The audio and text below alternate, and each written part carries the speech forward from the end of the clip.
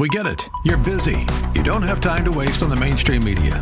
That's why Salem News Channel is here. We have hosts worth watching, actually discussing the topics that matter. Andrew Wilkow, Dinesh D'Souza, Brandon Tatum, and more. Open debate and free speech you won't find anywhere else. We're not like the other guys. We're Salem News Channel. Watch anytime on any screen for free 24/7 at snc.tv and on Local Now, Channel 525. The Bruce Hooley Show podcast is brought to you by HemisphereCoffeeRoasters.com. Creating jobs and restoring dignity one cup at a time. Good coffee doing good. Learn more at HemisphereCoffeeRoasters.com.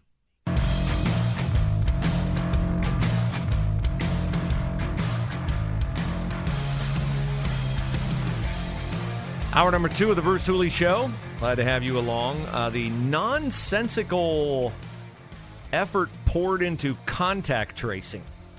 You can have a hand in ending it. And I will recommend how you do so. First, nobody tries to cannibalize their young like the Democratic Party. Kristen Sinema, the senator from Arizona, Democratic senator from Arizona, is seen as an impediment to Joe Biden's $3.5 trillion budget spending boondoggle.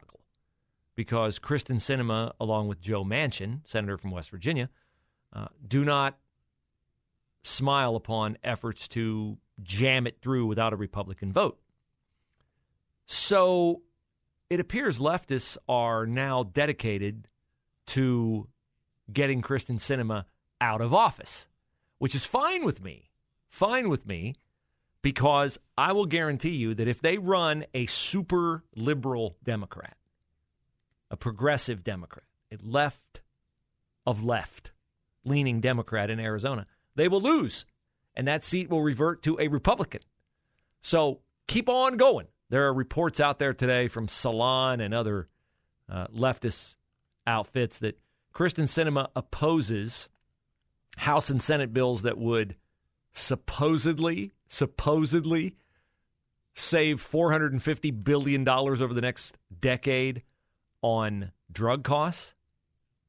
That she opposes this bill because she got a $750,000 campaign donation from pharmaceutical and medical device companies. Why is this such a top item on the Democratic agenda? Because they want to ram through their $3.5 trillion budget via a process called reconciliation, which means they don't have to put it up for a vote. Yeah, they want to have a budget for the United States that will plunge our kids into incredible financial peril in the future without voting on it. And the way they do that is with what they call budget reconciliation, which means, well, we're going to pass this budget because we're saving as much as we're spending. So they have to exaggerate, lie, and reposition things as if, well, we're spending $3.5 trillion over here, but we're saving $3.5 trillion over here. And a big part of that is the $450 billion they say they're going to save on pharmaceutical costs. She won't support it. Ergo, she's got to go. So keep on targeting your own, the few moderates you have in the Democratic Party, because you're not going to get a super liberal Democrat elected from Arizona. You're just not. I know your state now stinks of the blue Democrats who've sought refuge from the high taxes, drug needles, and feces on the streets of L.A. and San Francisco by moving to Phoenix. And I know you've turned the state purple and you got Kristen Sinema in there. But if you run somebody left of Kristen Sinema, they're going to lose. And that seat's going to go to the Republicans. So just have at it. I've said before, I'll say again, I don't think I'll be proven wrong. Democrats continue to overplay their hand. Did you think Joe Biden could ruin our country to the extent that he has in just 8 months? No, I didn't either. But he has, and it will continue, at least until the bloodbath they're going to suffer in the midterms in 2022. And when that happens, not if, when, then his hands will be tied. if there's a Republican majority in the House, they'll be able to block just about everything except his executive orders, and he's already done everything he can do by executive order that is ruinous to our country. Because how do I know he's already done it? Because if he could do more, he would have done it already. Maybe they just haven't been able to keep him awake long enough to sign it. I suppose that's an allowance I should make. Now, I've mentioned before on the show today and in other shows that you have to quarantine kids who've been around somebody who's had COVID in schools. I think it's a stupid, illogical, and any other word I can think of in that vein, procedure. Because if you have been vaccinated, can you get COVID? Answer, yes. If you're wearing a mask, can you get COVID? Answer, yes. If you're not wearing a mask and you're not vaccinated, can you get COVID? Yes. So why are there different rules for quarantining kids who have not been vaccinated and who are not wearing masks than there are for kids who either A, have been vaccinated, or B, are wearing masks? Since all three kinds of kids, those without masks, without vaccines, with masks, and with vaccines, can all get COVID from being in a room with someone who has COVID. If you really care about contact tracing, keeping everyone safe, if you really cared about that, since all of them are susceptible to getting it from supposed exposure, then all of them should be treated exactly the same. But all of them are not treated exactly the same. And administrators throughout the entire state of Ohio are wasting untold hours tracking down kids in classrooms who have been around someone who tested positive for COVID. So how do you defeat this as a parent? Well, they can't and won't contact trace someone's associates if they don't know your kid has COVID. That's just the honest truth right there. I'm not telling you not to tell them. I'm telling you that if you don't tell them, they won't be able to contact trace them. So keep that in mind.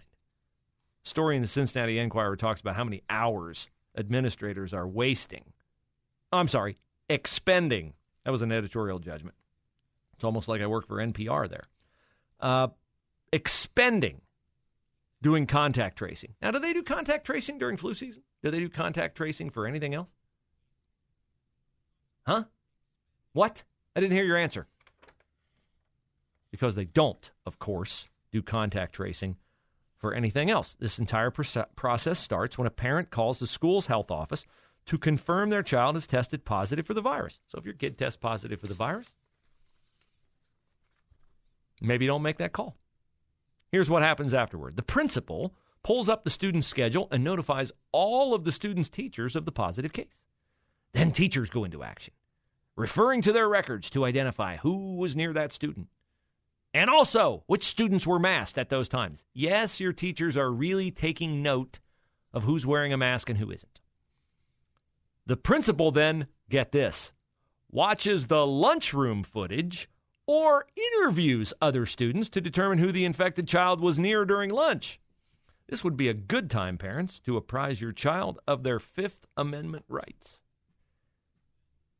It's a lesson in constitutional law for the kids. Sit down, kids. We're going to have dinner, and we're going to learn a little something about the Constitution. The principal determines which students need to be quarantined and calls those students' families. But that's a pleasant call. Principal sends out communications to the school community with updated COVID-19 case numbers. Stupid, stupid, stupid. If the students identified as close contacts have been vaccinated against COVID-19 or masked at the time of potential exposure, they do not need to quarantine at home. Does that mean they are not at risk of getting COVID? No, it does not. And any school administrator or nurse or health department official would have to admit that. They would have to admit that. And if I get that call, I'm going to say, so let me get this straight. Are you saying that someone who is in that class wearing a mask or has been vaccinated is 100% certain not to be infected with COVID? Is that what you're saying? And if they're truthful, and I know they will be, they'll say, no, I'm not. I can't make that assurance. Then how do you know my kid has it? Do we ever tire of this charade? I guess not. I'm tired of it. I think most of you are tired of it too. So we need a little entertainment. Where do we turn for entertainment these days? Well, it seems to me the great comedy teams of bygone eras no longer exist. Martin and Lewis, Cheech and Chong, Stiller and Mira. But never fear, we still have Saki and Ducey, the latest from their comedy show, next on The Bruce Hooley Show.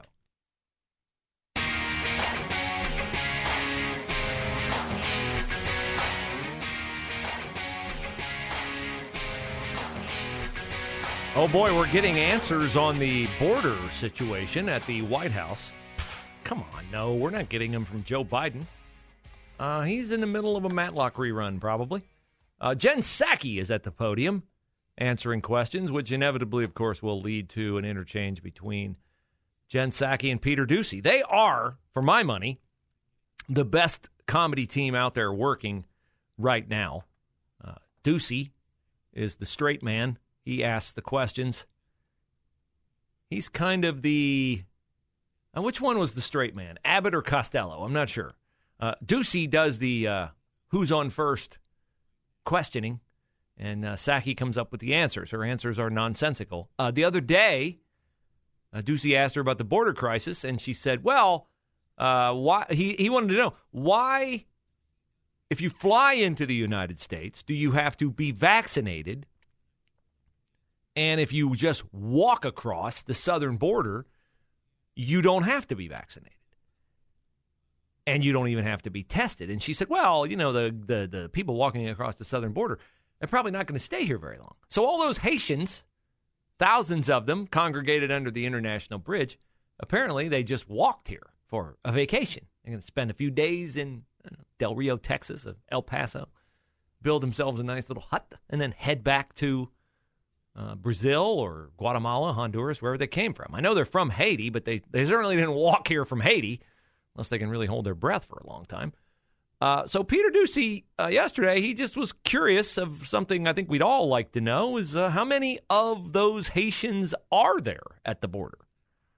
You're telling us that the DHS chief has the most recent numbers about how many of these Haitians under the bridge have been sent back and how many have been released into the U.S. The DHS chief is telling us that he doesn't know. So who else can we ask? You can certainly ask the Department of Homeland Security. I am confident, Peter. I am confident he wanted to have the most up-to-date numbers, and we will venture to get you those, I promise you, this afternoon. We didn't get them yesterday afternoon, and we won't get them this afternoon. And if we get a number, it won't be a number you can put any veracity in. What we know is that they're flying some of these Haitian migrants into other parts of the country. And so that sparked a Peter Ducey question about the balance, whether we're releasing more than they're letting us know. Is this an issue of not knowing, or is this an issue of a lot more people are being released into the U.S. than are being sent out? That is certainly not the issue. First, I think it's important to reiterate what I conveyed earlier about what the actual process is. Individuals are expelled under Title 42. If they can't be expelled under Title 42, they are put into a removal process. If they are put into a removal process, they're either transported to an ICE facility or released with a legal document. That legal document includes fingerprints, photos, phone numbers, an address in the United States, and a background check. That's the process that transpires. That's a part of our immigration process, regardless of where you're coming from. Now, you might want to know what Title 42 is. Title 42 is a Trump policy which allowed border agents to do what I would assume border agents should be allowed to do. Not I assume that, but what I wish border agents were allowed to do, which is, hey, you're walking across our border from Mexico into the United States. I caught you. You got to turn around and go back right now. We don't have to feed you. We don't have to house you. We don't have to give you medical care. We don't have to put you on a bus and give you a ticket to appear before an immigration judge. No, I saw you. You walked right across. Bye-bye. Out. Sayonara. Don't come back. That's Title 42. Of course, that's one of those policies that the Democrats hated because they like people walking into our country because they presume we'll give them stuff and then they'll vote for us. And if they vote for us, we'll stay in power forever. That's why they love Title 42. Then sometimes the most damaging questions are the most obvious questions. We got a border crisis. We got a president. Has our president gone to the border? Pretty good question. Has President Biden ever been to the southern border? In his life? Yes. I will have to look back in my history books and check the times he's been to the southern border. We have been looking all morning, and we cannot find any record of him visiting the border as president, vice president, senator, or even as a concerned citizen. Why would that be? I can check and see when the last time or when he may have been. He should keep asking that question every single day. Every single day he should ask that question. Has Joe Biden ever gone to the border? Can you document that he's ever been there? In 40-plus years in the U.S. Senate, in 8 years as vice president, in a year as president, I would like for you to document to me Joe Biden at the southern border. And if he has not been there, and it wouldn't take long for you to come to an agreement that he has not been there, when is he going? And if they won't give you an answer to when is he going, why is he not going? Does he presume? Is he saying this is not an issue worthy of his attention?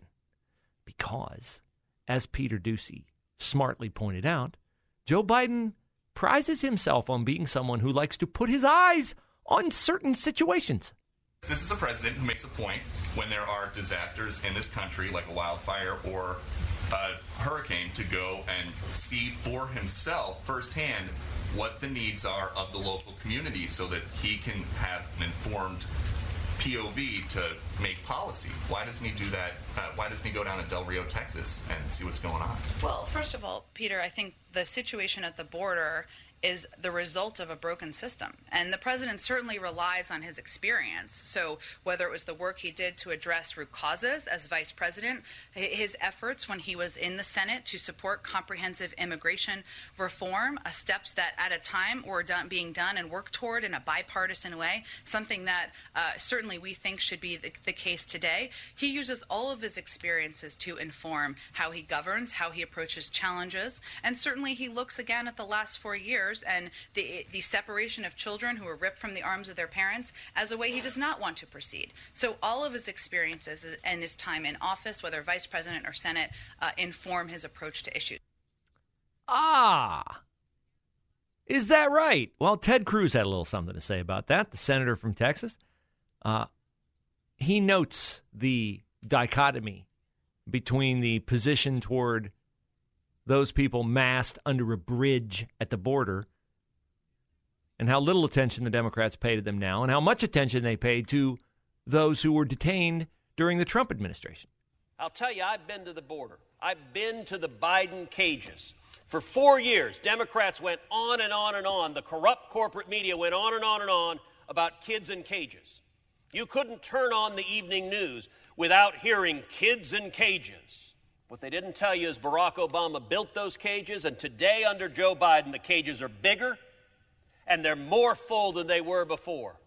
Mr. President, every Democrat who stood up and lamented kids in cages in the House of Representatives, Representative Ocasio-Cortez has a famous photo of her grasping her head by the kids in cages. Well, I'm going to give a simple challenge for Representative Ocasio-Cortez and for every Democrat in this body. Go see the Biden cages with your own eyes. I've seen them, the Donna tent facility with over 4,000 people with little boys and little girls on top of each other. By the way, the COVID positive rate in that detention facility that Senator Cruz referred to is 22%. That's the COVID positive rate there. Can you imagine if that were the COVID positive rate during the Trump era? Donald Trump is massing people together, hoping to exterminate them with COVID. How long would it take Joy Reid, Chris Cuomo, Don Lemon, or any other whack job on the left to make that accusation? But it's a see no evil, hear no evil, speak no evil situation because it's Joe Biden's mess. A broken system, Jen Psaki called it. I don't know. I'm going to say that a system that used to not have 200,000 people teeming across the border every month, but now does, I would say the brokenness of said system is occurring now, not then.